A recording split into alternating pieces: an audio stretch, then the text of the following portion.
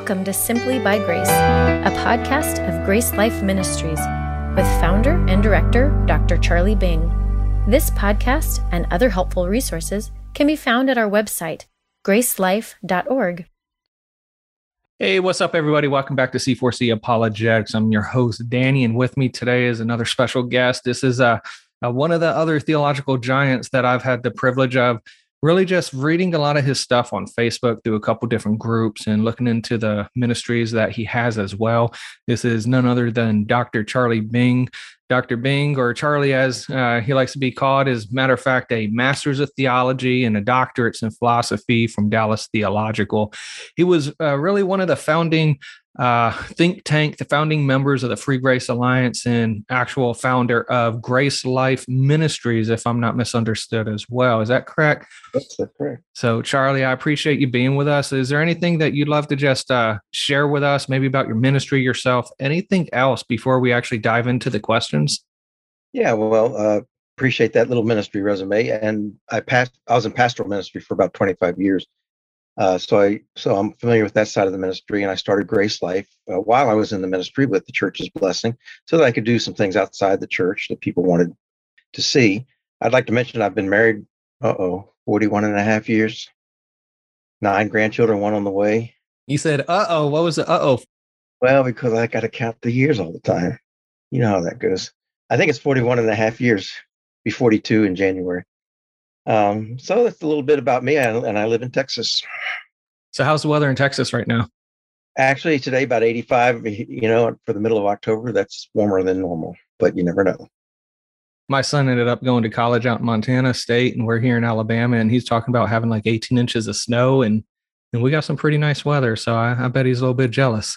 And yet when I was in Montana this summer, it was hotter than Texas at times. So I've seen that too. So, but again, thank you for your time. I know you're a very busy person, very busy man. So if you want to explain some of these questions, however long, however short, concise, whatever, I do understand that this interview is not going to be able to do justice to all of these questions or really any of them. And so I will have a link in the description if anybody wants to go ahead and look at more further detailed information as far as the questions, the passages, things like that. Check out the descriptions and we'll get full information clarity on that. A couple first softballs right off the bat. Could you first explain what is free grace theology?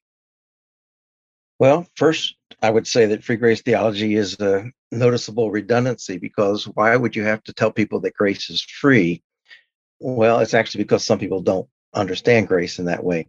But free grace theology is just an understanding, starting with the definition of grace, which comes from the word gift. And a gift, of course, is something that's free. If you pay for it or are obligated for it, then this is not a gift. So it starts there. It's absolutely free. And when we look at grace in the Bible, the word free grace is not actually used, but Romans 3:24 says we're justified freely by his grace.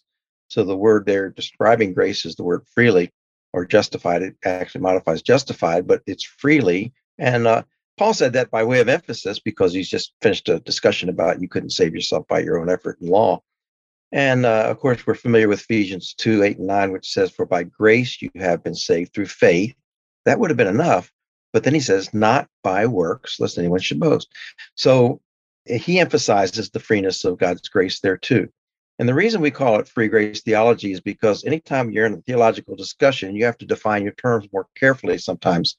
Like I use as an example, the debate about inerrancy. It used to be enough to say the word of God, but then we had to say the inspired word of God. Then we had to say the inerrant inspired word of God. Then we had to say the verbally inerrant inspired word of God. You have to keep adding the adjectives until people understand what you're trying to say.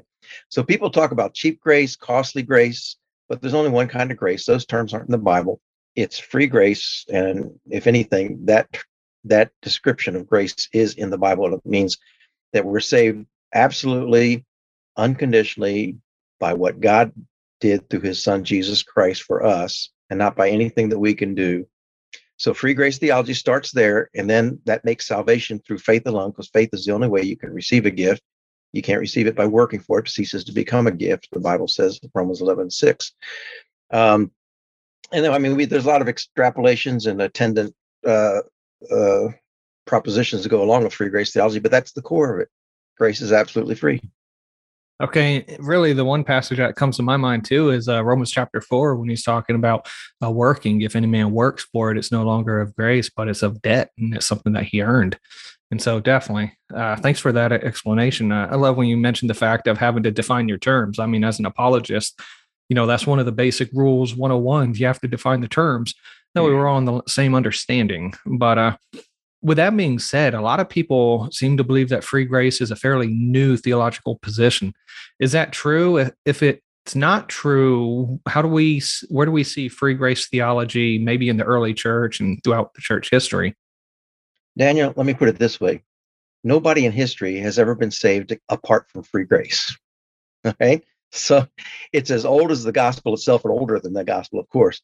But when we get to the New Testament, Jesus taught salvation was absolutely free, as simply as John 3:16, and on through the New Testament, that truth is supported. So free grace theology, the term, if you're referring to the term, it may be a recent term, but the discussion has been since the time of Christ and the Pharisees arguing about the law, and Paul with the Galatians arguing about the role of works and salvation. So that's really the discussion. And that discussion has taken different forms through history. And you can trace it through the church fathers. But the term free grace was used by a number of church fathers. I think I recently read an article that showed where it was used by fathers talking about salvation being absolutely free or using the term free grace. But one interesting book I came across a couple of years ago, it's called Making Heretics, Militant Protestantism and Free Grace in Massachusetts, 1636 to 1641, by Michael Winship. It's not a popular read.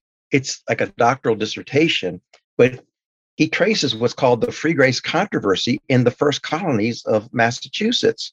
John Cotton described it as a dispute about the glory of God's free grace. That's how John Cotton, who was at the center of it, described it. And so that's why he titled the book The Free Grace Controversy, subtitled The Free Grace Controversy. So it goes back to then.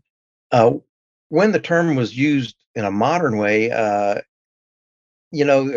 was there were a number of branches of people who taught what I would say is free grace. Maybe they didn't describe it that way, but I think in the last 30 or so, 40 years, people have been talking about free grace as opposed to Arminianism, which brings works in the gospel, and Calvinism, which brings works at the end of the gospel. So what do you describe that view in the middle? I would like to call it just biblicism, but that seems arrogant because they would want to say that too. But we call it free grace because we emphasize the freeness of God's grace. So it's not a recent discussion, but just maybe a recent term. No, I definitely like that. I mean, you hit it right off the bat. I mean, the grace has always been free, from the time of Christ, and even prior to that in the Old Testament, when they're looking forward to the Messiah, it's always been by faith, never of works. The blood of bulls and goats could never, take away the sins forever. They're looking forward to a Messiah and doing it in faith. I appreciate that. I believe it's Zane Hodges that people love to pen as like the father of the free grace movement, if I'm not mistaken. But thanks for your clarity on that. In that book, I'd love to maybe get that in the descriptions there. I've heard that before about the early original colonies and the free grace discussion that had happened there. And so I forgot about that. So thanks for bringing that up. You had mentioned previously cheap grace. Could you explain what's meant when people say cheap grace, easy believism, or any of these other like sort of snide remarks as far as the free grace position? I'll tell you what I think they mean from my reading. The ones who refer to cheap grace are talking about those Christians who abuse the grace of God after they're saved, or at least professing Christians, and who don't live a godly life. And we all know that's true. And one of the weaknesses of the church almost anywhere, but in America, we see it. And so they say it's cheap grace. You're not living in appreciation of the grace that God has given you, they might say. I would use, but the word cheap grace is never in the Bible, nor costly grace or easy believism. So I would say they're abusing grace. Or there's other biblical terms as well, holding the grace of God in vain, something like that. But so cheap grace also sometimes refers to so it refers to people who are not living a godly life, who seem to be taking grace for granted. Of course, grace should generate a response of godliness in us, not ungodliness. And I think the term came, it was used quite a bit, uh, the opposite term, costly grace, by Dietrich Bonhoeffer, who saw in his Lutheran church in Germany during the time of the Nazis a lot of Christians who were actually supporting the Nazi party, and that they weren't really living up to what they professed, he felt. And so he used the term costly grace, that you need to take a stand and really follow Christ. His theology probably did tend towards believing that he had works mixed in there, but that's where it popularized the term costly grace, as far as I can tell. And so cheap grace, I forget if he used the term or not, but that would be the opposite of it. What about the term easy believism? I've heard a lot of preachers today use that term as well. Yeah, that it's unfortunate, and unfortunate they use that term, because first, let me just start out by saying I don't use the term easy believism. I don't own that at all, but I do own the term simple believism. So there's a difference between the two words. Easy means without difficulty. Simple means singular. Okay, so when I say simple believism, I mean there's only one thing you have to do to be saved, and that's believe in the Lord Jesus Christ. That's what the scripture teaches. By easy believism, what they're saying is anybody can just raise their hand, go forward in church, make a profession of faith, say, I'm a Christian. Yeah, I believe in the death and resurrection of Christ, and be saved. But that we're not saying that at all. We're saying that the gospel is a person believes that Jesus died for their sins, paid the penalty for their sins, he rose from the dead. And as the Son of God, he made a promise that if you believe in him, you have everlasting life. But think about that. That's not easy to believe. It's not easy to believe for some people that they're sinners, that they need to be saved.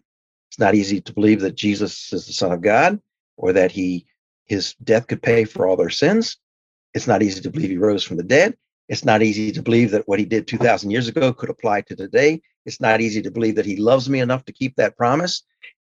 So, I mean, it's very difficult.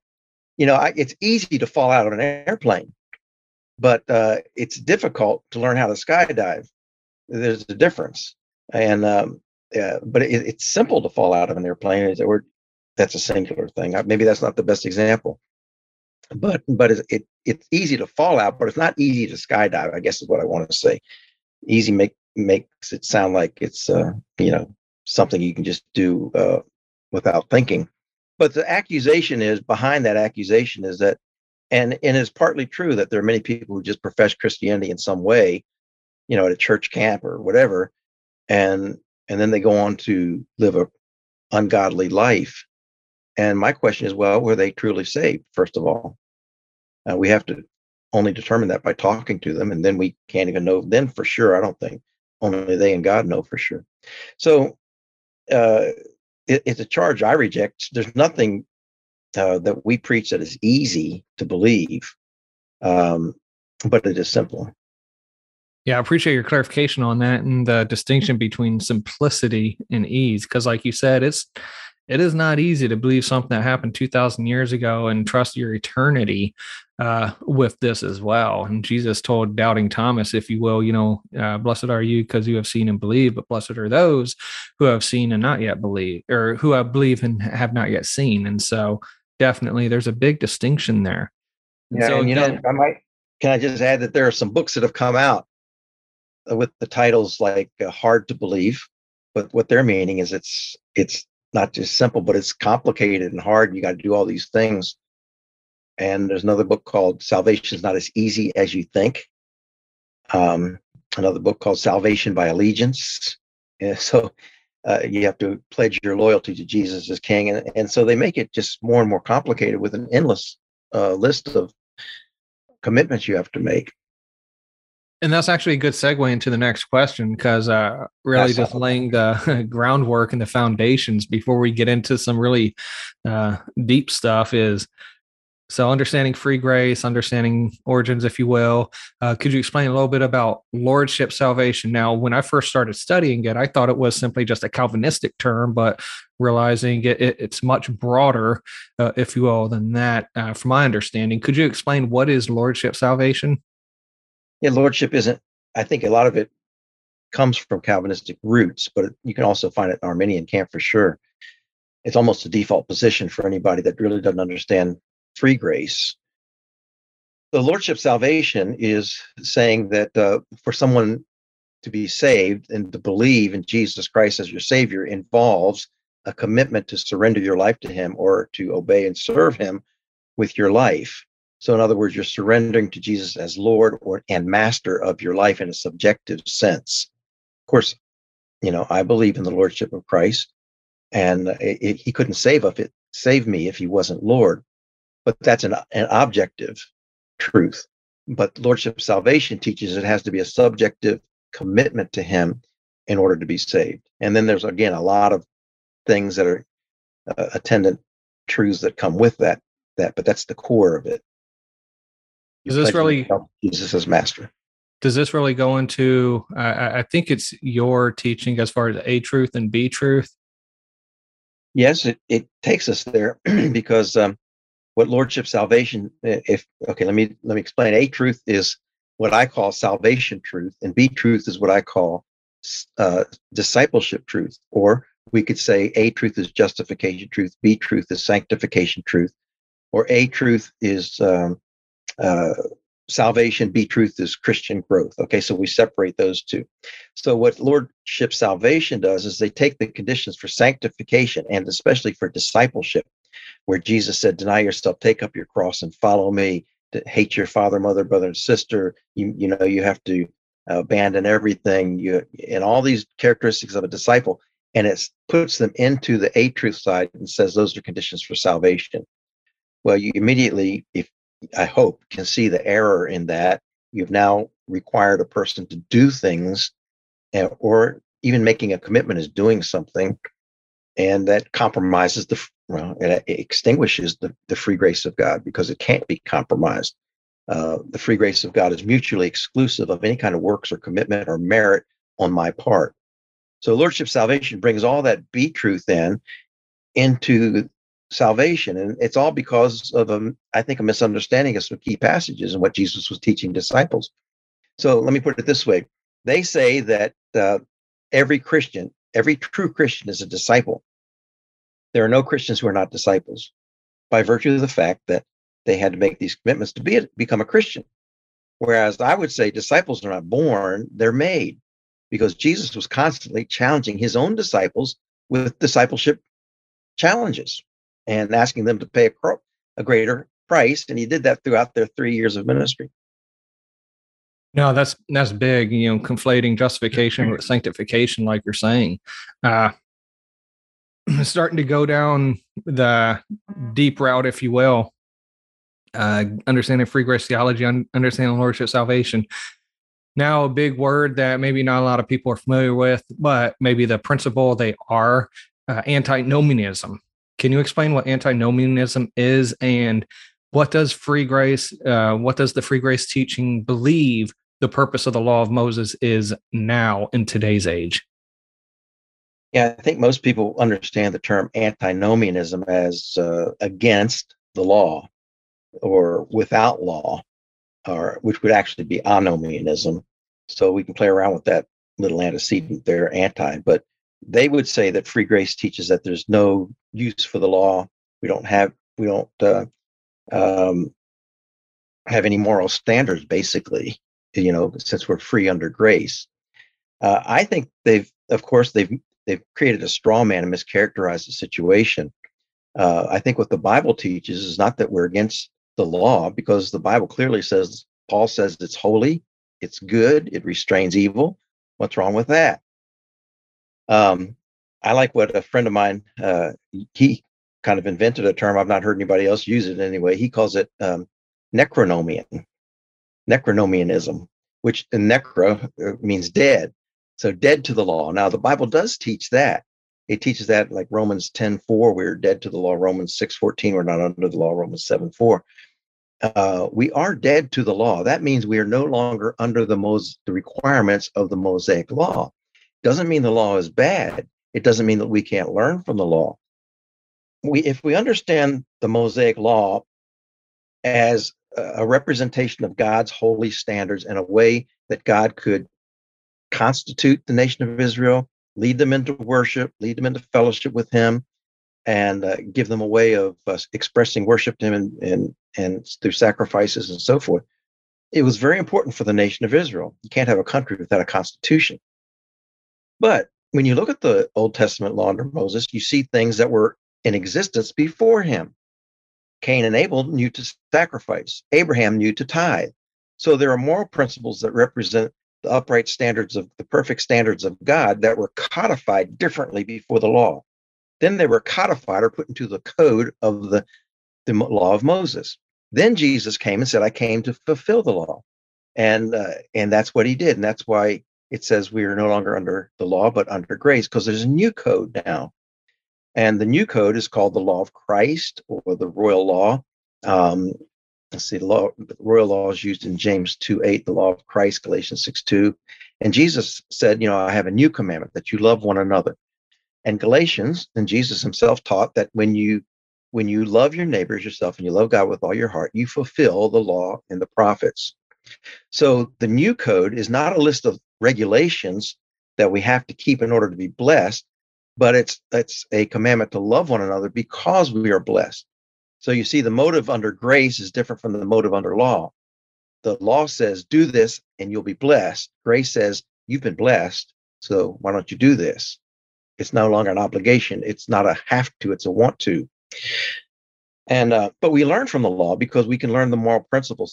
Those certainly apply today, and most of them the moral principles are repeated in the New Testament. But we don't sacrifice animals and so forth. Some people like to segregate the Old Testament law into moral, social, and ritual or whatever, ceremonial. It's never done in the scriptures. It's always presented as a unit and described in the New Testament as a unit. So we're not under any of the regulations of the law of Moses, but the principles are still there. You love your neighbor as yourself. And anything that violates that violates God's righteous standards. So on the other hand now, so the accusation implies that people who believe in free grace can do anything that they want, that we don't have any laws. And in a sense, theologically, that's true. We are free. Paul says we are free. We're not under law, we're under grace. And that's how he answers the objection. Should I just go ahead and sin? Romans 6. He answers it twice by saying, we're under grace. We're in Christ. We're not under the law. But then he goes on at the end of chapter 6 to teach that there are consequences to sin. And that's what free grace should always teach alongside of free grace, because otherwise we'll always get charged with teaching license. But the Bible teaches that Christians should be accountable, responsible, and that there is a judgment seat of Christ. And that's a very important doctrine in free grace theology. And that we have a higher motive to serve God, and we love him because he first loved us. Daniel, here's a question I like to ask people. I'm going to actually ask you a question here. Okay. I quiz everybody. Have you ever met someone who said, I believe in free grace and I can do whatever I want, and so I'm going to go out and sin? I can't imagine that. Thinking back to my experiences, someone that was bold enough to say, no, I've never heard anybody say that believed in free grace. I have not either. And as I asked that question, I think only one person so far has answered it. Yes, I know a guy that said that. I'm going to go and get divorced or whatever because God will forgive me. But here's my point. I've not met anybody like that, but I've met thousands and thousands and thousands of people who say, I've been saved by grace. I want to serve God. So you see, it's really a canard. It's kind of a red herring argument or a straw man argument, whatever logical fallacy you want to use, that they use. I understand the motive behind it, but it's just not true. I don't find anybody claiming that free grace gives us a license to sin. And well, anyway, yeah, I'll just say that. No, I appreciate that. Yeah, like I said, thinking about it and talking to people about the grace of God and the freedom we have in Christ's victory, I've never once come across somebody who was like, oh, cool, so I can go do this. No more. I've regularly heard people be like, man, he's done so much. So now I want to live differently, But then comes the aspect of, like you said, your B truth is, what does that look like? Now comes a process of discipleship and helping them understand stuff like that. But I will say, can I also use that term necronomianism? I think it's a good term, and we ought to start using it because that's what the Bible teaches. I like that. I mean, looking in Dead Faith with James chapter 2, 14 through 26, and the word nekros in Greek, used to explain that. I really like that. So I'm going to put that one in my toolkit. Well, let me give credit then to my friend Fred Lybrand, who wrote a book about James 2, actually, called Back to Faith, for using, I heard it first from him. He suggested the term. Awesome. If I find a link for that, I'll put it in the description as well, and definitely get that out there. But I really like that. And words have meaning, and I think a lot of people get lost in translation with certain words.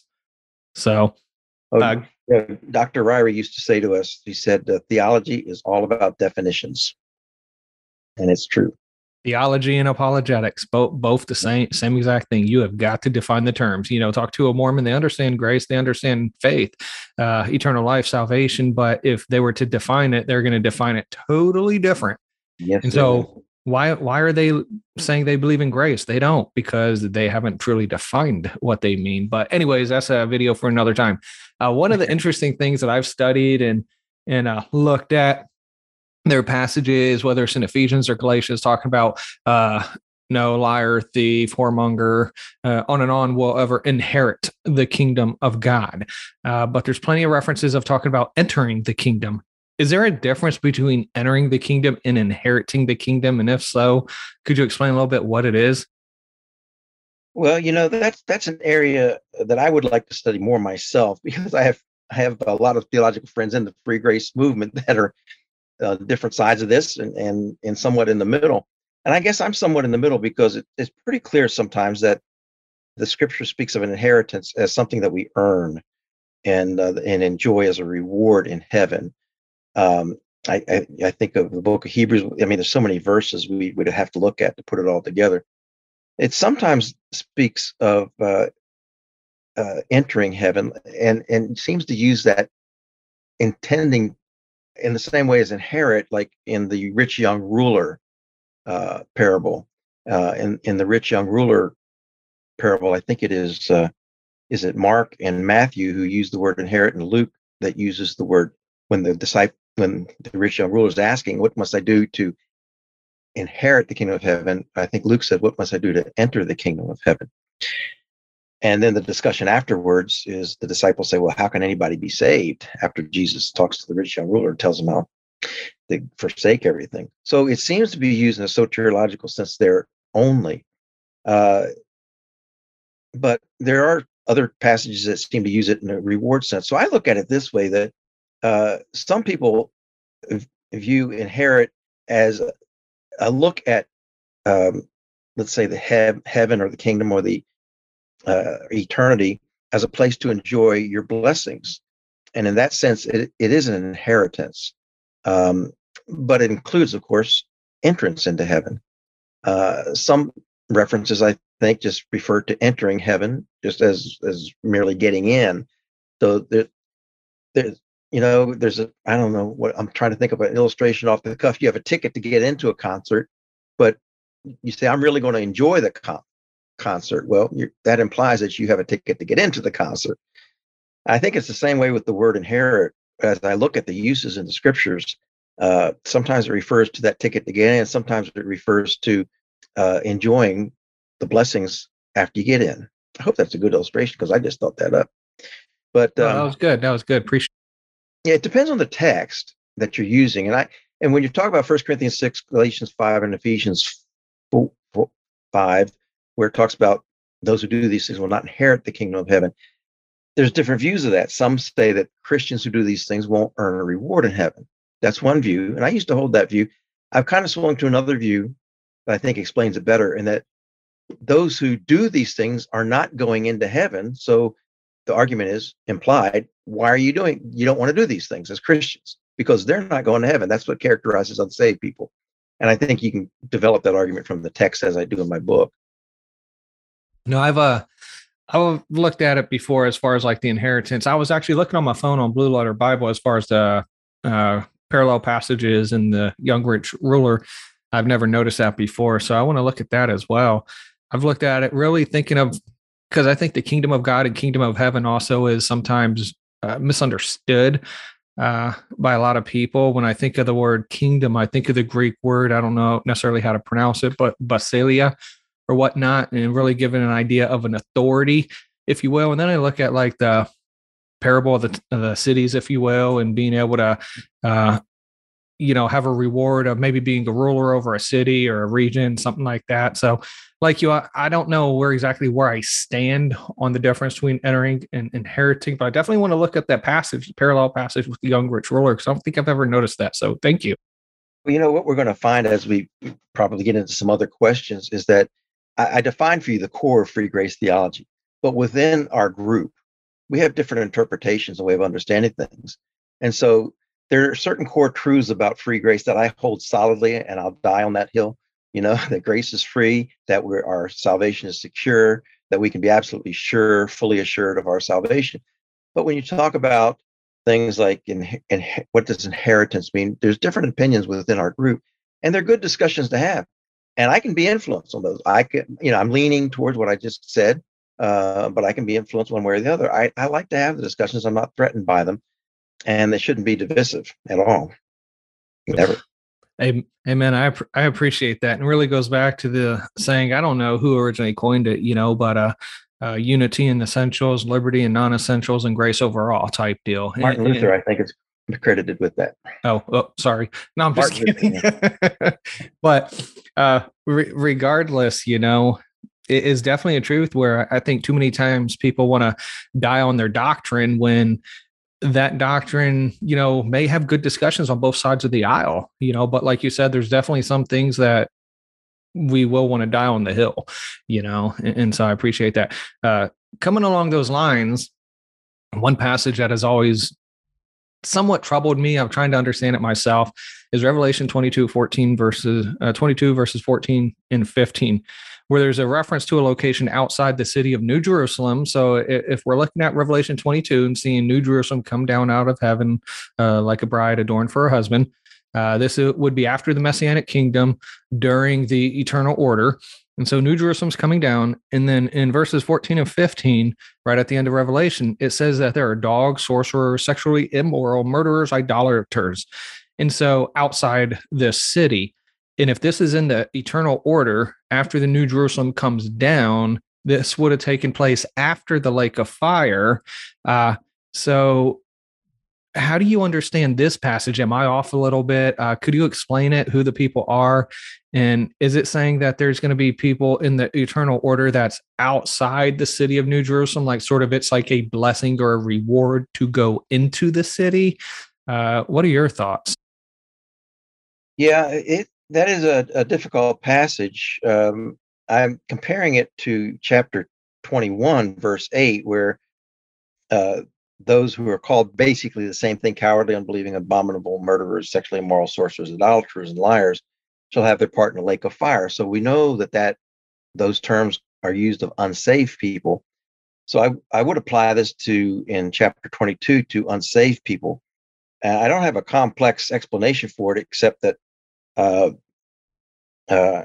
don't know how best to explain the chronological aspect of it, which I think is what you're getting at. But in the New Jerusalem, of course, there'll only be saved people. And I think when he talks about outside, I think he means not outside of just the city itself, but outside of God's kingdom work that the city, represents. And he's just saying that there are those who are saved and have the privileges to the city, and then there are those who are outside, described as such, dogs and so forth, as Revelation 21 uses the term, they're destined for the lake of fire. So there are two eternal destinations. One involves the New Jerusalem, and one involves the lake of fire. And of course, the readers of chapter 22, without chapter breaks in the New Testament, would immediately associate those terms with chapter 21 because they didn't have the chapters to confuse us. They would just be reading along and say, oh, okay, so that's the destiny of the lake of fire. They're outside of God's work. I don't know if you want that's where the technical aspect about the chronology and the kingdom, I'd like to think through a little bit more, but they're outside of what God is doing and planned for his people. That probably doesn't answer your more, it actually more does. nuance. From what you were just saying right now, it's like, looking at the passage, listening to what you're saying. And I think I'm getting too hung up on the chronological aspect as opposed to looking at verse number 6 in chapter 22, where it says, "And he said unto me, these things are faithful and true, and the Lord God of holy prophets, and his angel to show unto you the servants the things which must shortly be done." And then he talks about these, behold, I come quickly. And so to me, it also looks like, I just thought of this when you're talking, is this part could be a summation, and the fact, like you said, the same terminology is used in chapter 1, referring to those that are cast into the lake of fire. And that, like you said, yes, if you're in the lake of fire, you're obviously outside of New Jerusalem. And so this is really a summary of what's actually been taught. And those people are not going to get the blessings of these 3, behold, I come quickly, that Jesus talks about. So That's great synthesis there. I think you're on the right trail. It's not, he is summarizing the book, drawing it to a close and showing us that there's 2 destinies. And it's more of a general truth than a discernment of the exact times and so forth. So that's kind of where I have it. Well, I appreciate that. So that was actually, I'm pretty right now sold on that understanding of it, and I finally got clarification on that. So I appreciate that. So that was good. Your insight was good. Yeah, I didn't use the word summary, but that's what he's doing. Awesome. Well, I appreciate you. So sticking with the idea of like a fire, the term outer darkness. I've heard a lot of people say that this is a common term for hell. Is it always used in reference to hell? What is outer darkness? Well, it's only used by Matthew. It's used 3 times there. Okay. I have my view, but again, it's the one I lean toward, and I wouldn't die for it. And we have discussions within the Free Grace community about the meaning of outer darkness. We don't get a lot of help except from the context. So I think the context is always important. It's used in Matthew 8 and verse 12 about the sons of the kingdom. And some people think that refers to believers. I mean, unbelievers. It can refer to unbelievers because the sons of the kingdom would be the Jews, and this would the unbelieving Jews would be thrown into the outer darkness, or led into outer darkness. But the same term is used in Matthew 13:38 of the tares, and I don't know how Matthew 13:38 says it. Let me take a quick look. It's been a while since I visited that so place. I know I got the King James. He said 13:28. Yeah. An enemy hath done this. The servant said unto him, will thou gather up the tares, ye root up also the wheat with them? Well, the term sons of the kingdom is not used there. I don't see. I guess maybe I didn't know where I was going with that. I think the word in verse 42, it does mention, and shall cast them in the furnace of fire, and there shall be wailing and gnashing of teeth, which is a common term used for the outer darkness. Verse 38, the field is the world, the good seed are the children of the kingdom, but the tares are the children of the wicked one. Yeah, there you go.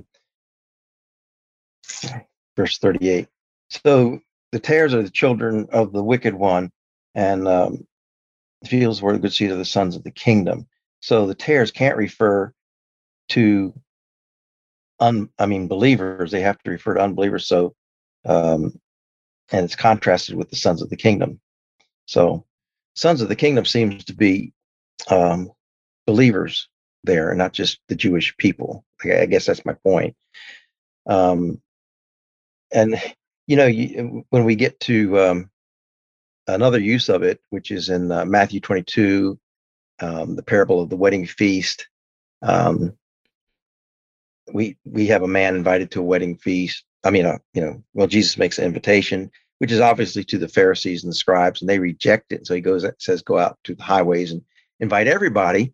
And so people come to the wedding feast, and they are there, but one man doesn't have the proper garments. And Jesus It says, take them out, lead them out, throw them into outer darkness. Now, the word for throw out, or I don't know how it's translated in the parable, but it doesn't necessarily mean cast out.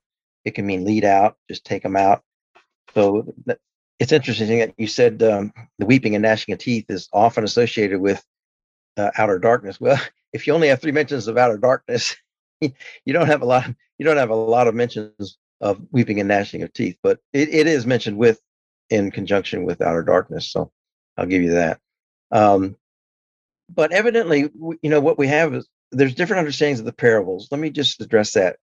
Some see the parables, Matthew 22 through 25, addressing the Jews, and they're all about being prepared for Jesus's coming. They all have that common theme. And some people think it's all about the Jewish nation and the return of Jesus Christ. And I really appreciate that view. And I heard a great presentation of that view recently that's going to make me think and revisit it and check out my arguments.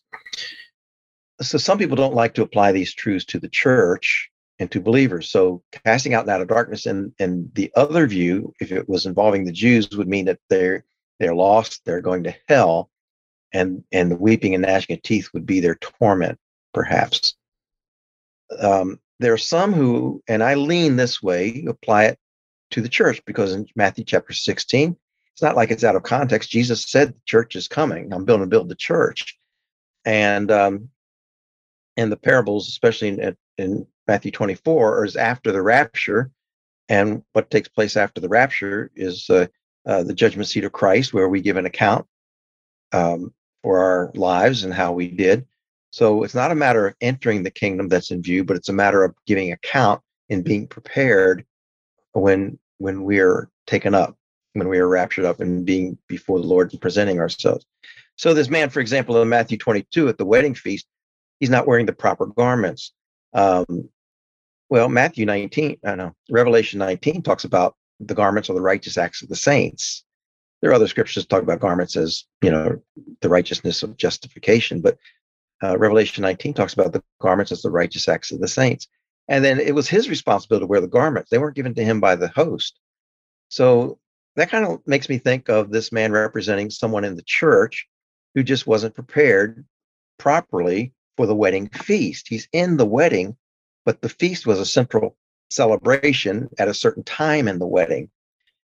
And so he's there in the wedding, he's in the kingdom, but he's not necessarily enjoying the feast the same way everybody else does. He's sitting on the edge because, of course, the feast would be a lit up area. The light has diminished at some point, and he's sitting a little bit on the outside.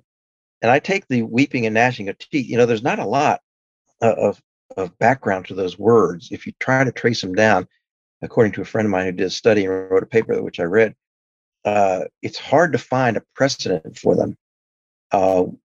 Anger in Acts 7, when they were stoning Stephen, they're grinding their teeth.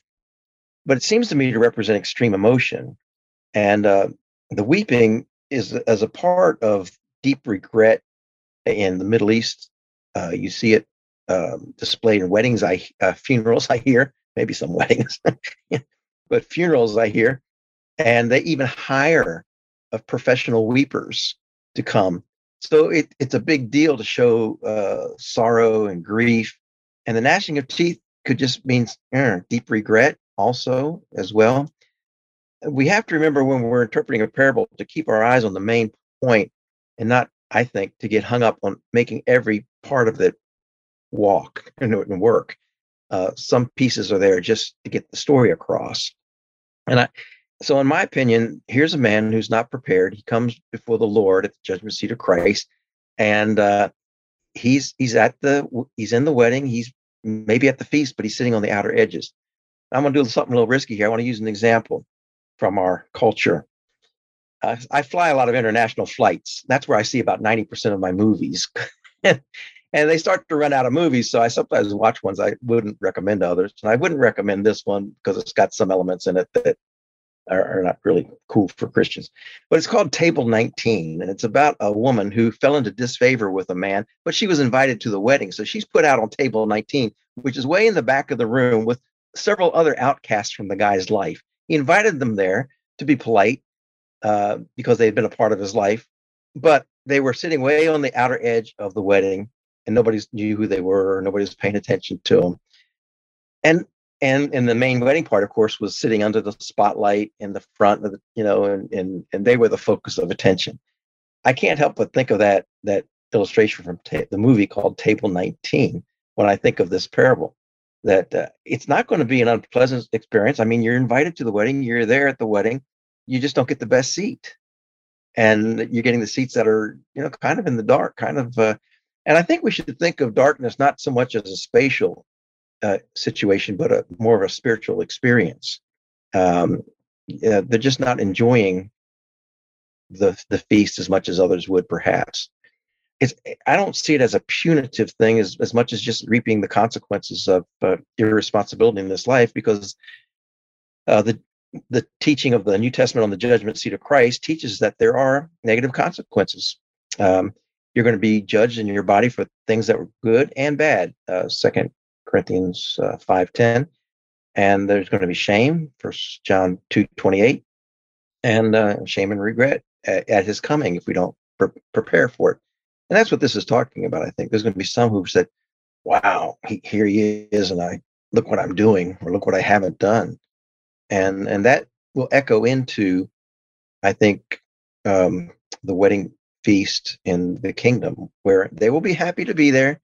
I don't want to take that away from them. There will be some shame. I don't know how long it will last. I don't know how long the wedding feast lasts. There's some unanswered questions. Heaven will be a wonderful experience for them, but it will be a more wonderful experience for those who paid a price to be there. Not to be there, but to inherit the riches and blessings of it through their suffering and sacrifice and commitment. I love your picture of Table 19. I've never seen the movie. Based on your recommendation. No, I'm just kidding. I won't be watching it. There's probably language in it.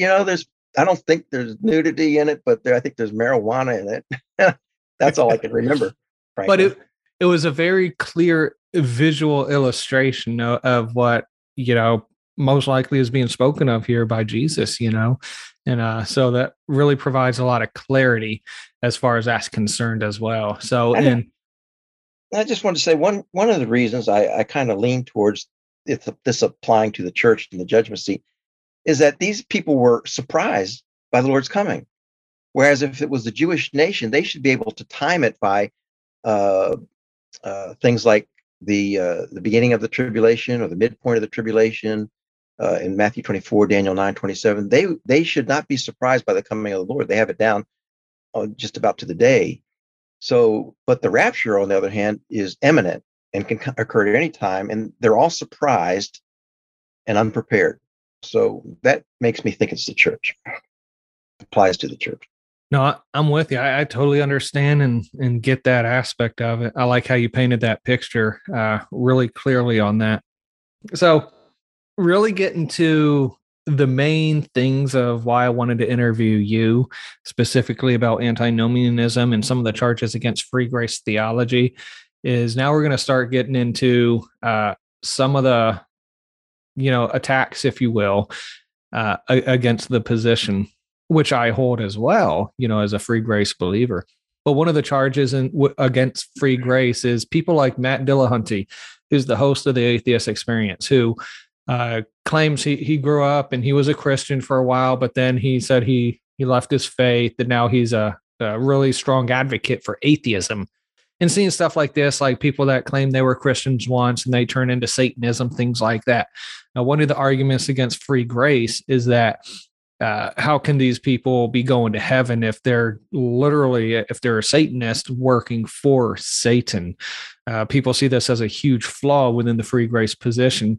How would you counter that argument, or have you actually had to counter that argument? Well, let me see where to start on that one, because you use the term working for Satan. There are Christians who are working for Satan whenever we sin. Get behind me, Satan, Jesus said to Peter.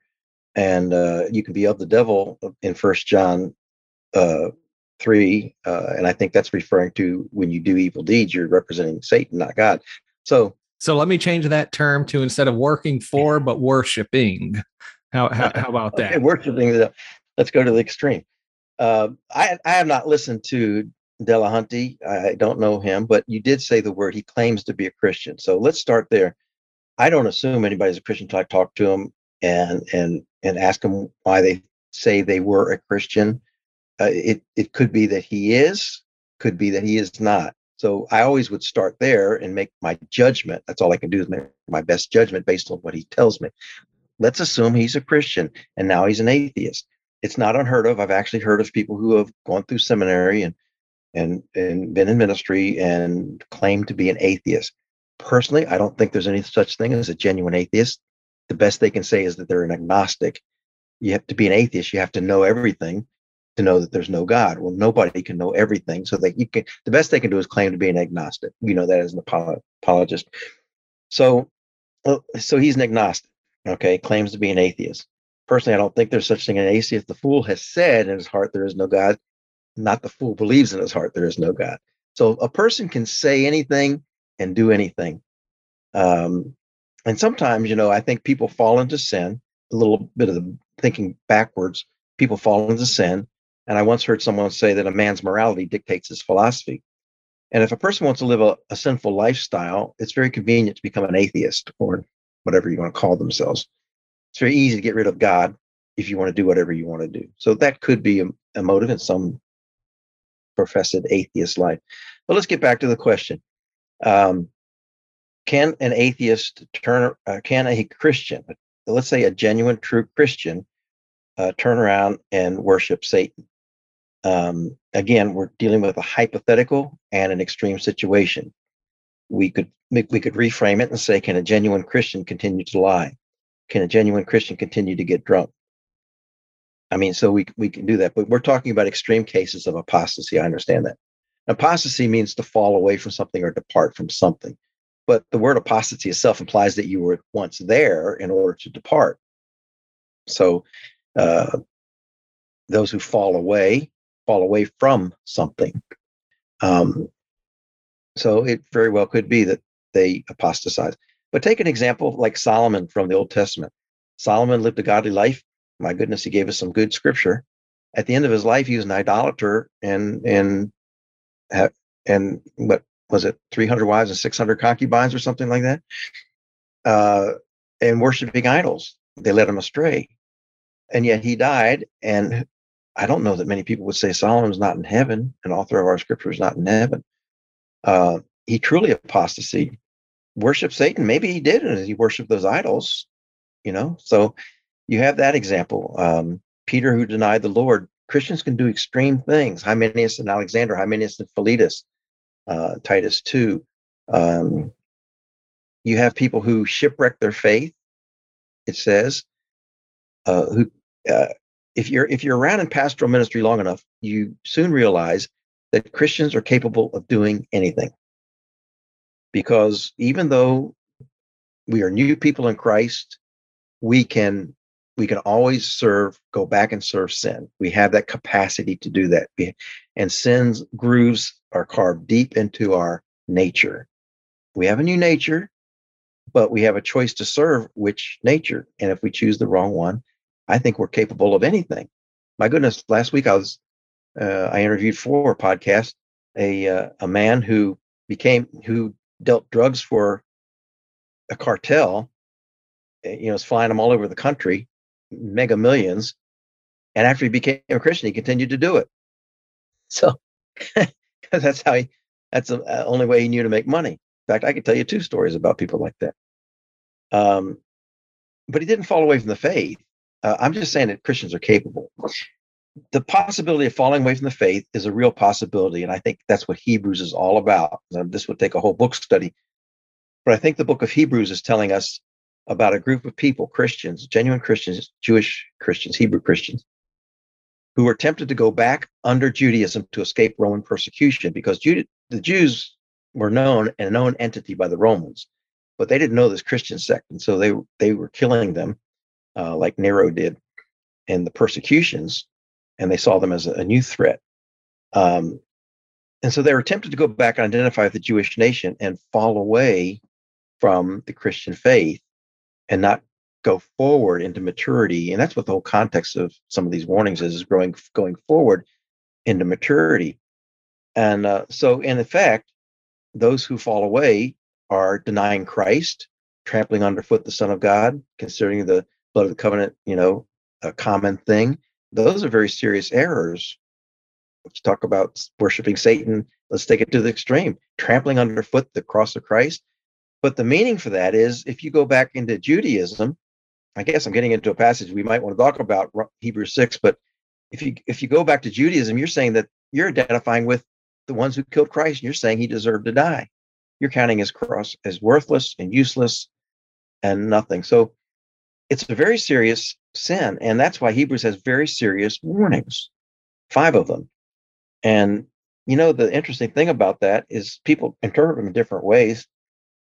Some people interpret the consequence of the warning as the destruction of Jerusalem, and you'll be killed if you're identifying with the Jews. Some say that the warnings in Hebrews are a death, physical death. Those are possibilities, but the fact that the author doesn't tell us exactly what he's talking about scares me even more. So I don't think he ever really defines what he's talking about. And I think he does that like a parent with a child. You better clean your room or else you're going to be sorry. Now, that's a little scarier than I'm not going to give you ice cream. Yeah, no, I totally get that. You alluded to it. So why don't we just tackle this passage in Hebrews? If you would like to, Hebrews 6:4-6, where the author of I'd Hebrews... say one more thing before we depart the apostasy question, because that is a tough one. No, I'm just kidding. Yeah, of course. That is a tough one to answer. I understand, we get all emotionally wrapped up in somebody who would deny our Lord, who we know or think is a Christian. But I always take them to 2 Timothy 2:13. Though we are faithless, yet he remains faithful, for he cannot deny himself. That's meant to be an encouragement. Some people take it as God is faithful to judge them with hell. But it's in a passage that's meant to encourage. God is going to keep his promise of eternal life even when we're faithless. And the word is apistua, which means unbelieving. So even when we stop believing, God is still faithful, because God is not a liar. He makes a promise and will stick to it. That's what I want to say. 2 Timothy 2:13 is really my go-to passage for apostates. Hey man, I'm glad you brought that up too, because that's a huge verse. Really just explaining the magnificent grace of God and the love of God.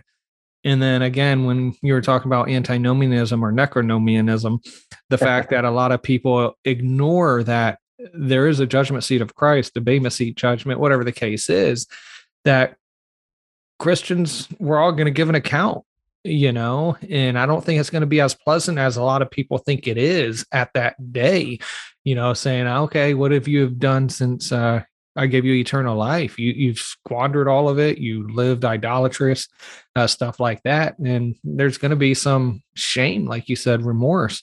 But so you were alluding to it. I just want to read the passage. And I've heard, obviously, like many different interpretations of this verse, this passage.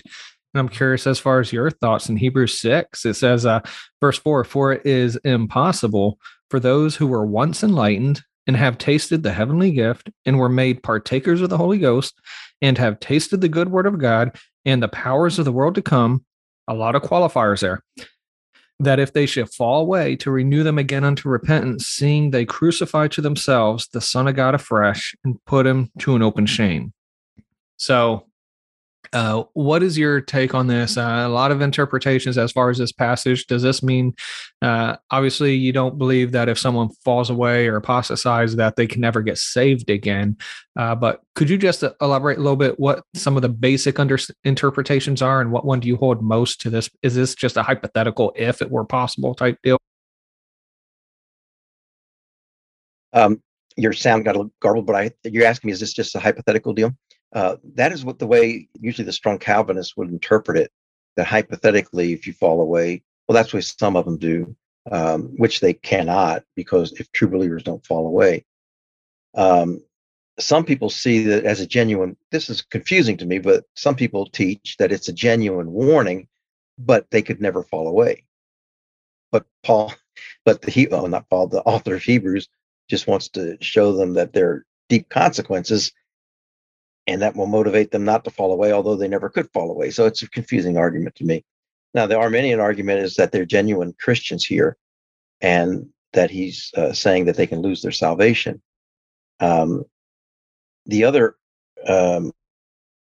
another argument that is used is that author of Hebrews is switching audiences. He's sometimes addressing Christians, and then in the warning passages, he's not addressing Christians.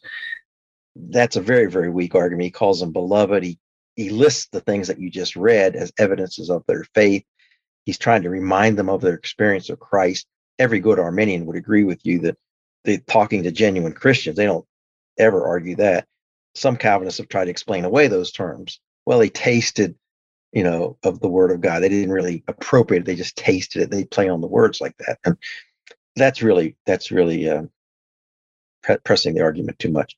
So, I think the passage is best understood against what he's been writing about all the time is the history of the Jews, and especially Kadesh Barnea in chapters 3 and chapter 4 of Hebrews, where they hardened their hearts and they didn't enter into the promised land. Okay.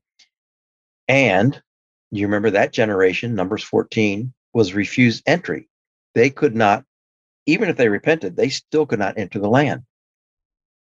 So this is how it would apply. If these Jewish Christians turn back to Judaism,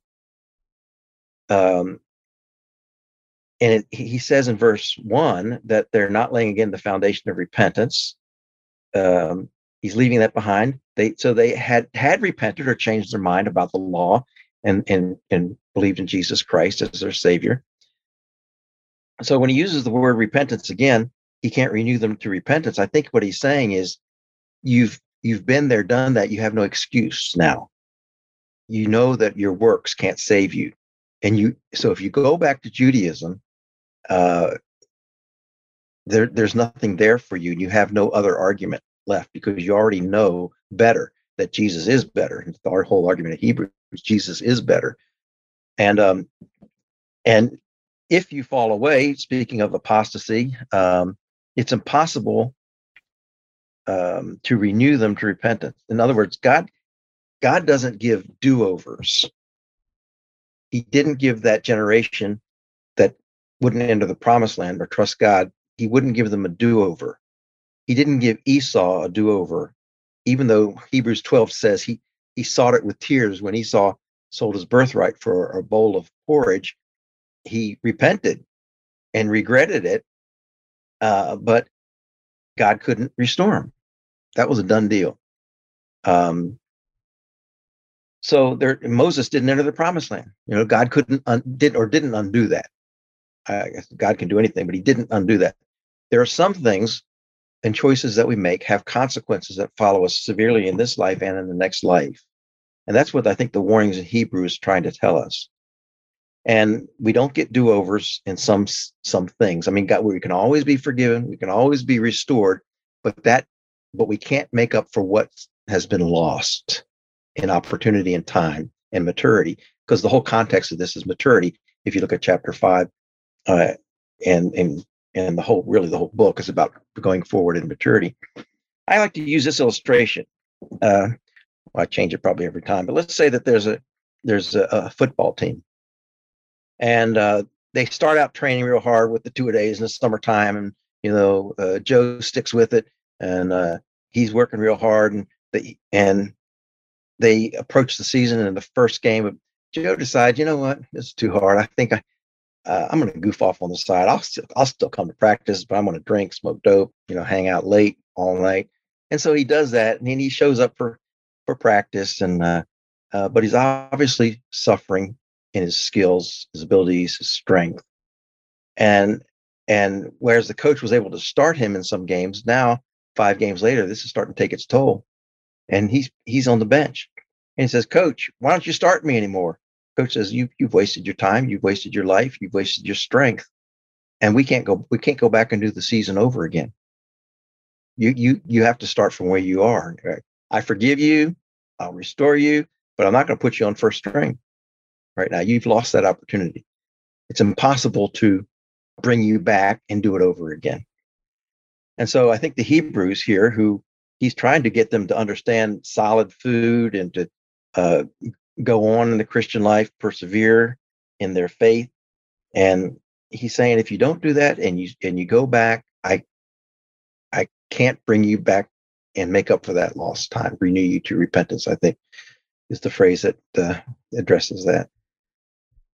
No, I like that. It was pretty clear. And again, the illustration, the power of illustrations is just something, because you could take deep theological truths and just put it in the backdrop of something we're familiar with today to get that principle.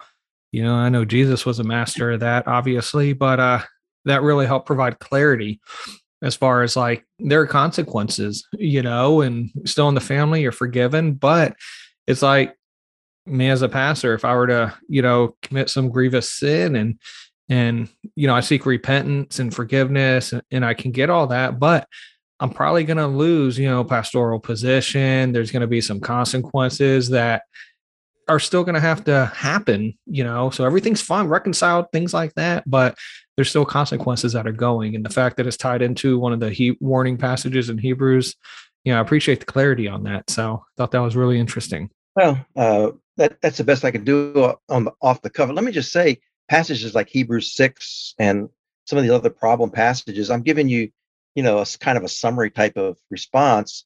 But like in Hebrews, I've written an article for Bibliotheca Sacra, DTS's scholarly journal, discussing things more in depth, and for other journals. And on my website, you can get a lot more in depth with the arguments and the details and the comparison of other scriptures and so forth. So I'm not giving you all the arguments, just kind of a summary picture. Yeah, definitely. Like I said, we'll have the links in the description of this and on the podcast, things like that. So anybody that wants to check those out, I encourage you to, because I'm going to provide, full justification and full thought process, because it's kind of hard to just speak about it and then people think about it while someone's talking. It's so much easier to read it and map it out. So staying within certain passages, Colossians chapter 1, verses 22 and 23, there's a passage that says that one can be unblameable in the sight of God if they continue in the faith. Verse 23. Does this mean that our eternal life, our salvation, justification requires the continual belief in Colossians chapter 1 if we continue? Yeah, this is an example of one passage that I actually wrote an article for, also for Bibliotheca Sacra Journal and for Dallas Theological Seminary. So I have a full treatment of this article there, this passage there. The if is troublesome to people. It looks like you need to continue to be faithful in order to be reconciled. But let's take a closer look at it. Verse 21 makes it clear that those who were once alienated, yet now he has reconciled in his body through flesh. Now that through death, and that is a done deed. He has reconciled. That's a past tense with present consequences. So the death of Christ applied to us has saved us, and the purpose of that salvation is expressed in the next phrase: to present you holy and blameless and above reproach in his sight. Now, this idea of presenting, to understand the idea of presenting, I think we need to understand, again, bring in the judgment seat of Christ, where we are presented to him. That term is used, I think, in 1 Corinthians 11:1 or so forth, where it talks about presenting the bride of Christ to him, and Ephesians 5 also. So I take it that the presentation here is not talking about their salvation, but their presentation to the Lord for their final evaluation at the judgment seat of Christ. And the terms holy and blameless are not absolute terms, but they're relative terms. In other words, because we know that because they're used of requirements for deacons and elders. And so a deacon is not entirely blameless. He's just relatively blameless compared to you and me. He's a good guy. And above reproach. So those three descriptions mean somebody that is basically characterized as holy, blameless, and above reproach. They're not absolute terms. So let's keep that in our minds as we go on. If indeed you continue in the faith, grounded and steadfast, and are not moved away from the hope of the gospel which you heard, which was preached to every creature, etc. Now, does the if reply to reconciliation or presentation? And I believe that the reconciliation is a done deal in the past tense, but the purpose tense to present you is something in the future. And I think what is in view when he says if is the future presentation of us believers at the judgment seat of Christ. That's why he reconciled us, so we could be presented before Jesus Christ as a pure bride. Now, some people try to get around this. Now, would we see that as just looking back to like the nearest antecedent, as far as if you continue in the most recent thing he's talking about is the presentation? Well, it is in your antecedent. I don't know that would be the final argument in it, but that's a good observation. A lot of people like to say that the first if is a first class condition and translate it as since, and some Bibles probably do, that if you're reconciled, you will be presented to God in salvation since you continue in the faith. But that's really a misunderstanding and misuse of the first class condition. If can be understood as something that is assumed true for the sake of argument, not necessarily is true, but assumed true for the sake of argument. So for the sake of argument, if they continue faithful, they will be presented to Christ, holy and blameless, because they have been grounded and steadfast, and they're not moved away from the hope of the gospel. So you see, they have the hope of the gospel, which, and hope is not a wish. It means an expectation of a future. It's like a future faith in the future. So they have that hope.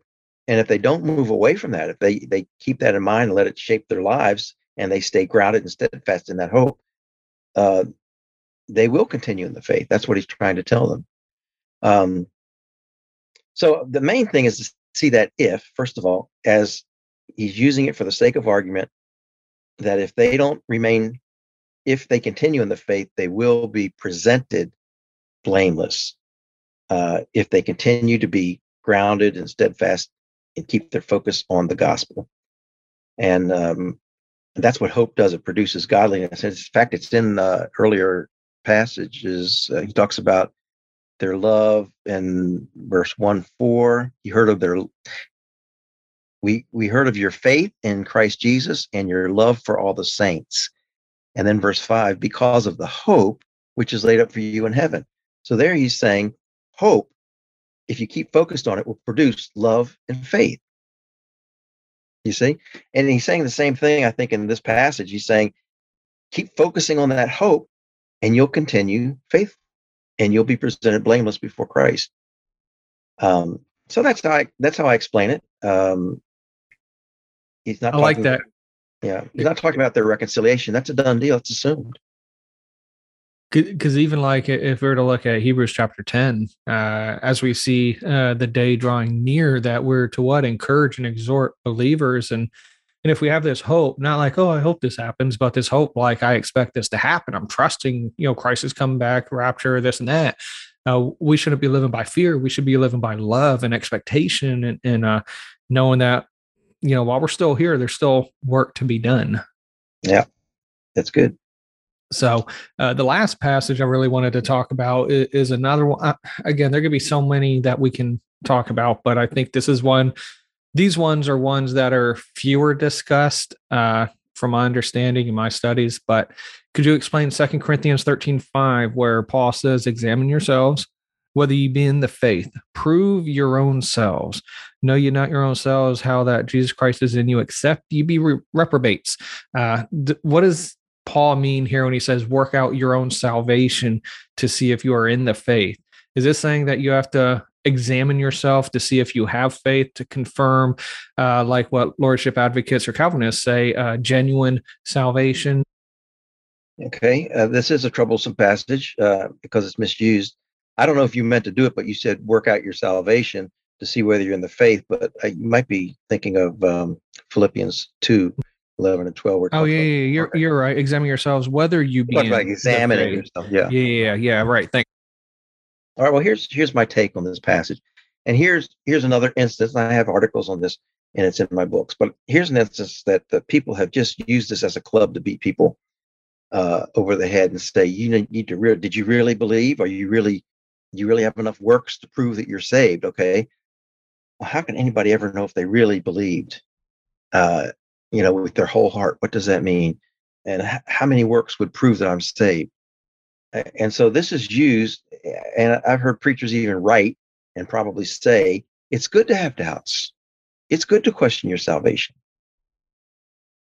I never see Paul questioning their salvation anywhere in any of the epistles that he writes, much less in Second Corinthians. In fact, it is assumed from First Corinthians through Second Corinthians that they are believers. You are sanctified, you are washed, you're justified, he says in First Corinthians 6. So that is assumed. So what's going on here? Examine yourselves. What does that mean? Actually, examine yourselves to see whether you're in the faith. First of all, notice that he doesn't say examine your faith. He doesn't say examine your works. He says examine yourselves to see whether you're in the faith. How do you know when he says in the faith? People take that two different ways, even within the free grace camp. Some people understand it as, are you walking in faith in Christ as an experiential sanctification thing? I take it more objectively as the faith is the Christian truth. If examine yourself to see whether you're in that Christian truth, that when you trusted in Christ, you entered into that body of truth. But what are they supposed to test themselves about? And the idea of test means to be approved. Do you not know yourselves that Christ is in you, unless you are disqualified or disapproved? What they are to look at is Christ in you or not? That's the test. That's not their works, not their faith. Is Christ in you or not? Now we know from 1 John 5:11-13 that whoever believes in him has Christ in him. And other passages we could go to as well. Let's see, did I have another one? But anyway, in the faith that I take as being in the Christian truth that belief in Christ brought you into. Here's the greater context of this passage as he summarizes and comes to the end of his letter. In 1 Corinthians, he had to defend his apostleship in certain ways, and he hinted at things more subtly. In 2 Corinthians, he comes full bore at them, saying, I am an authentic apostle. I'm not one of these cheap, false, phony super apostles. And he really lays it on them. And back in chapter 3, what Paul is reminding them of, it's a very emotional epistle, and he's trying to restore his relationship to them. So he reminds them in chapter 3, verse 1, do we begin again to commend ourselves? And do we have to, in other words, do I have to justify myself again to you? Do I have to fill out a new resume? I mean, what do you want me to do? Or do we need, as some others, epistles of commendation or letters of commendation from you? Do I need to get formal letters from other people to testify to my authenticity as an apostle? Then he says in verse 3, or verse 2, you are our epistle written in our hearts, known and read by all men. Clearly, you are an epistle of Christ ministered by us, written not with ink, but by the Spirit of the living God, not on tablets of stone, but on tablets of flesh, that is the heart. Paul says, you want something that commends me to you as the real thing? You are my letter of commendation. You are my proof that I'm real. So when he comes to and then he goes throughout the book arguing about a little bit, sometimes using sarcasm and irony about how much he suffered, for them, and implying that the super apostles didn't suffer for them. So when he comes to chapter 13 and he's summarizing things, here's how I take it. He says, starting in verse 3, since you seek a proof of Christ speaking in me, they're looking for proof of Christ speaking in him. Is he the real thing? Is he authentic?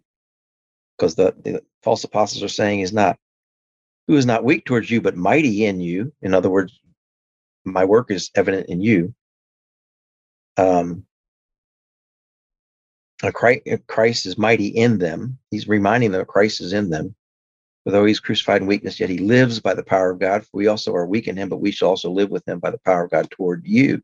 In the same way, our experience of Christ will manifest itself towards you. So examine yourselves. Look at yourselves to see whether you are in this faith that I taught you. And then test yourselves. How? Not by looking at works or your faith. Is Christ in you? Is Christ in you?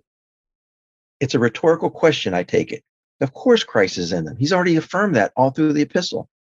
He said, you're our letters written on hearts, not on stone. So of course Christ is in them,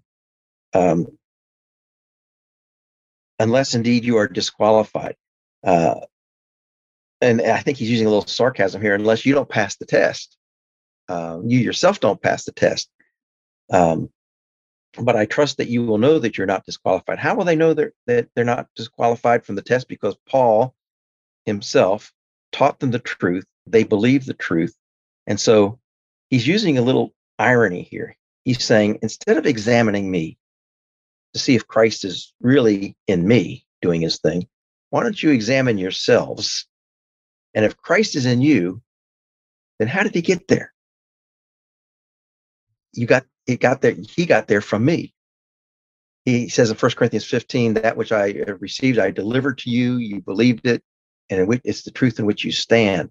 He preached the gospel to them. So if they are Christians and Christ is in them, where'd you get that from? You want another illustration? Let's say I claim to know nuclear science and somebody's questioning my integrity. And so we're given a final exam in class. I'm in a nuclear science class. I don't even know what nuclear science means. Okay, let's use that as an example. And I take the test and I know everything. I get an A. And the student next to me copies off of my exam. Now, if somebody questions my integrity and my authenticity and my knowledge about nuclear science, especially this guy who copied off my paper, and he gets an A, I would say, you don't think I know the subject? How did you get an A? You got it because of me. How do you know your Christ is in you? How do you know Christ is in me? He's in you. Where did you get Christ from? I preached the gospel to you. So if you look at the whole context of 2 Corinthians 11, you see that he's being charged as being a false apostle, and he's arguing for his authenticity. And then their question at the end, he's saying, "Look, don't examine me. You're wasting your time. Examine yourselves. If Christ is in you, how do you get there? Through me." It's a rhetorical question, is the way I take it, and a little bit of irony, a little bit of sarcasm, which he's been using all through the book anyway. But you really read the whole book, and it just kind of dumps out in the end at that conclusion and that little expression of rhetorical question and irony picks together. Now, other Christians think a little differently. I'm sorry, say what? Other free grace people understand a little differently. That he's asking, are you genuinely walking in the faith? And that's an okay interpretation. But I think when you read the whole book of 2 Corinthians, you see him constantly trying to argue for his authenticity as an apostle. No, that makes clear sense, especially because you mentioned it earlier. Chapter verses aren't inspired. They're written, well after the canonization, and then the fact of looking at not just the immediate context but looking at the actual book context. What is the purpose of this letter? And most of the times, when people are trying to study a passage, they're not going to read the entire letter. Some letters like 3rd John and the book of Jude, 2nd John, they're easier to read in one setting. But a 13-chapter letter to 2 Corinthians, is kind of hard for people to read all the way through to remember the entire context. But once you're talking about in chapter 3, where again, he's trying to argue his own apostleship and then summarizing everything in 13 and then looking at verse 3 and 13, since you seek a proof of Christ in me, and then he says, look at you, look at yourself. This is the same sort of principle or idea he spoke of. And I think it was chapter 3 that you took us to. Chapter 3 is very influential, but let me read chapter 10, verse 7 to you. Okay. Saying the same thing. He says, do you look at things according to the outward appearance? If anyone is convinced in himself that he is Christ, let him again consider this in himself, just as he is Christ, even so we are Christ's. In other words, if you belong to Christ, that means I belong to Christ because I preach him to you. It goes through the book, and one of the reasons it's hard to see that in context is because 2 Corinthians is not a logically organized book. It's more of an emotionally organized book. 1 Corinthians is easy. He addresses one topic after another. Romans is easy. It moves along in its logic.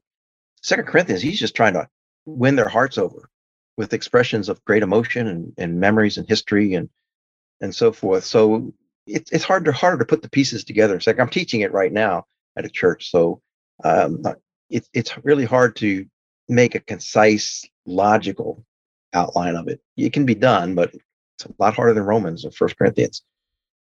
I can understand, because when we're speaking from a structure or an outline, it's a lot clearer.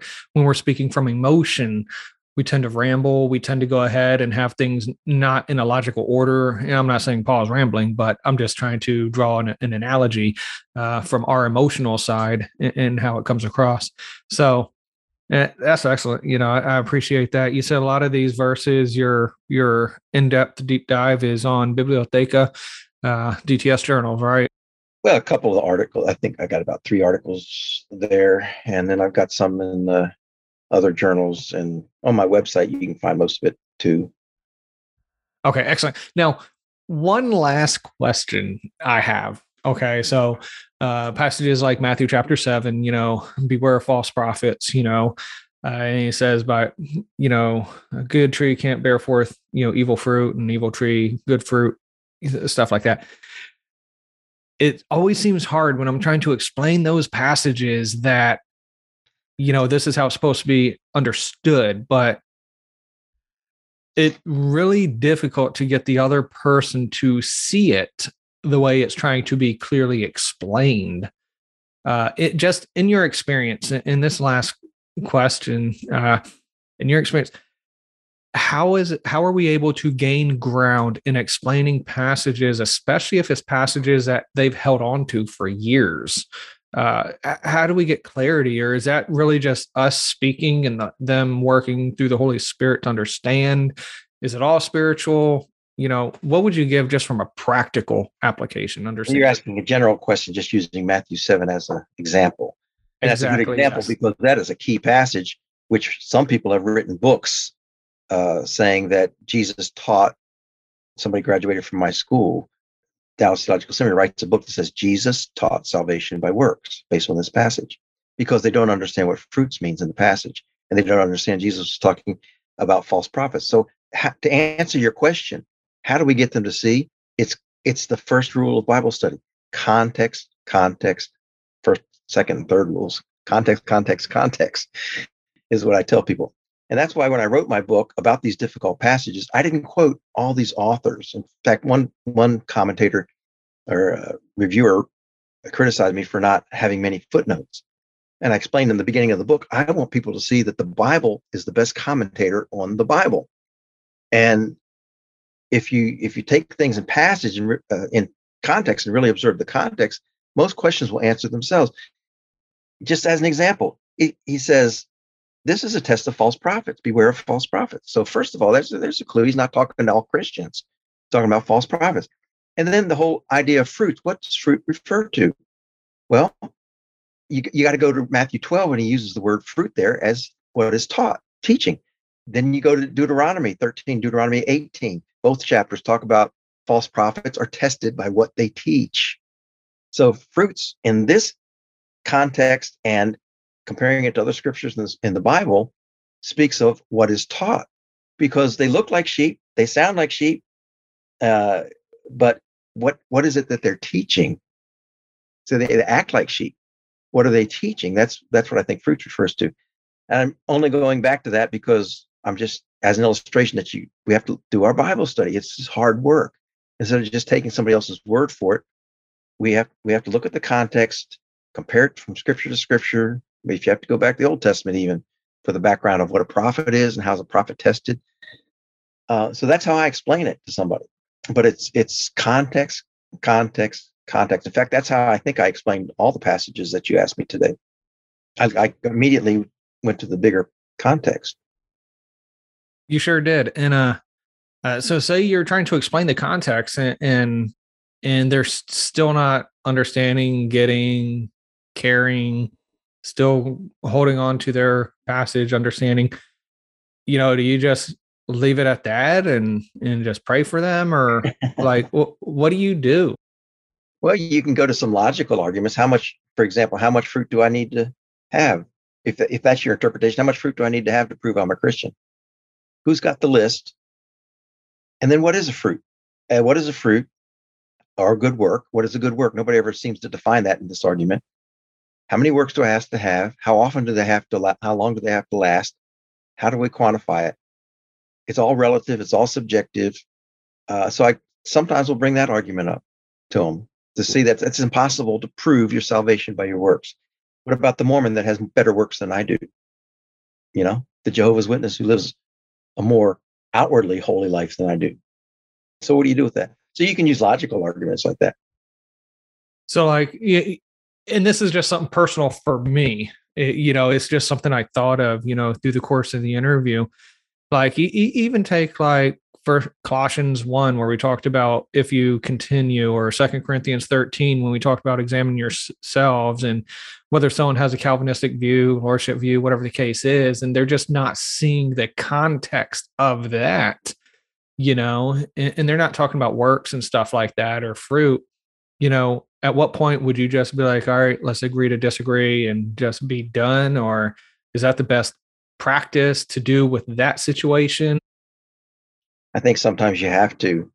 You've done all that you feel that you can do. But I just direct people to do good Bible study practices. When I go overseas, and I'm usually facing an Arminian audience that believes you can lose your salvation and eternal security can be a real hot issue with them, and they really can give pushback. I don't start by taking this verse here and this verse here like they will. They'll say, what about this verse? What about this verse? You've fallen from grace. You get possible to renew your repentance. I don't argue it that way. You know what I do is I teach the book of Romans. And Romans walks you down this pathway. And by the time you get to the end of chapter 8, you're locked up with nowhere where to go except to agree that God has loved me forever and I can't get rid of him. And I have just seen people jump out of their seats when they understand that. And what I'm saying to you is that it's context that makes a difference. Paul laid out the book of Romans in a logical way and seals the deal in Romans chapter 8. He takes them to the mountaintop of grace, and they have nowhere else to go when they understand the argument. So it's not just one verse here, one verse there. It's always the power is in the word and in the context, in the proper context. Oh, that's good. I appreciate that. And that's good insight and wisdom. As we're concluding this interview, is there any final thoughts you'd like to share? Anything you'd like to say before we close up? Well, my passion in my ministry is all about keeping the gospel clear. I'm an evangelist at heart, not a theologian, actually. I don't call myself a theological evangelist. I call myself an evangelistic theologian. And the reason I pursued theological studies was so I could contribute to evangelism by keeping the gospel clear and helping pastors and teachers and evangelists and leaders around the world keep the gospel clear, because they can then share a clear gospel in their culture, which is exactly what we were doing and involved in. So my passion is keep the gospel free, keep the gospel clear. And I appreciate ministries like yours that are doing exactly that. And that's one of the reasons we started the Free Grace Alliance as well. And that's what I'm all about. So thanks for having me on the program. Amen. I appreciate that. And I didn't get that as far as the evangelism aspect, but I can definitely see it, especially by following your travels. And apparently you're a hunter. big game hunter, it looks like, and fisherman and all the other things. So it's wonderful to follow your adventures on Facebook. So I appreciate that. So that's going to do it for this interview. Check out all the other videos we have in our Calvinism playlist and Free Grace Theology, stuff like that. Again, the mischaracterization, misrepresentation of what free grace is. It is nothing about ignoring the law. It's nothing about living licentious or anything like that. It's understanding that the grace of God is freely given to those that believe. And it's a one and done type deal, if you will. And the fact that those Christians that are trampling on the grace of God and living not in light of it, there's a fearful looking day of judgment at the bema seat, the judgment seat of Christ for all Christians, but those that are not living the life they should with their salvation, it's going to be tough for them, but praise God, they're still going to be saved. They're still going to be into heaven and eternal life. But I think a lot of times people ignore or undervalue that judgment seat of Christ and the ramifications it will have. But like Dr. Bing said, we don't work for salvation. We work because of salvation. There's a big difference in the motivation there. And so I encourage you to check out Grace Life Ministries. The links are all in the descriptions. We got some of the books as far as Dr. Bing wrote as well. And so check those out. And just thank you for following this interview. So until next time, God bless. Thank you for listening. For more resources, or to help spread the message of God's life-changing grace, visit our website at gracelife.org. We'd love to hear from you. Send us a message at simplybygrace@gracelife.org. See you next time.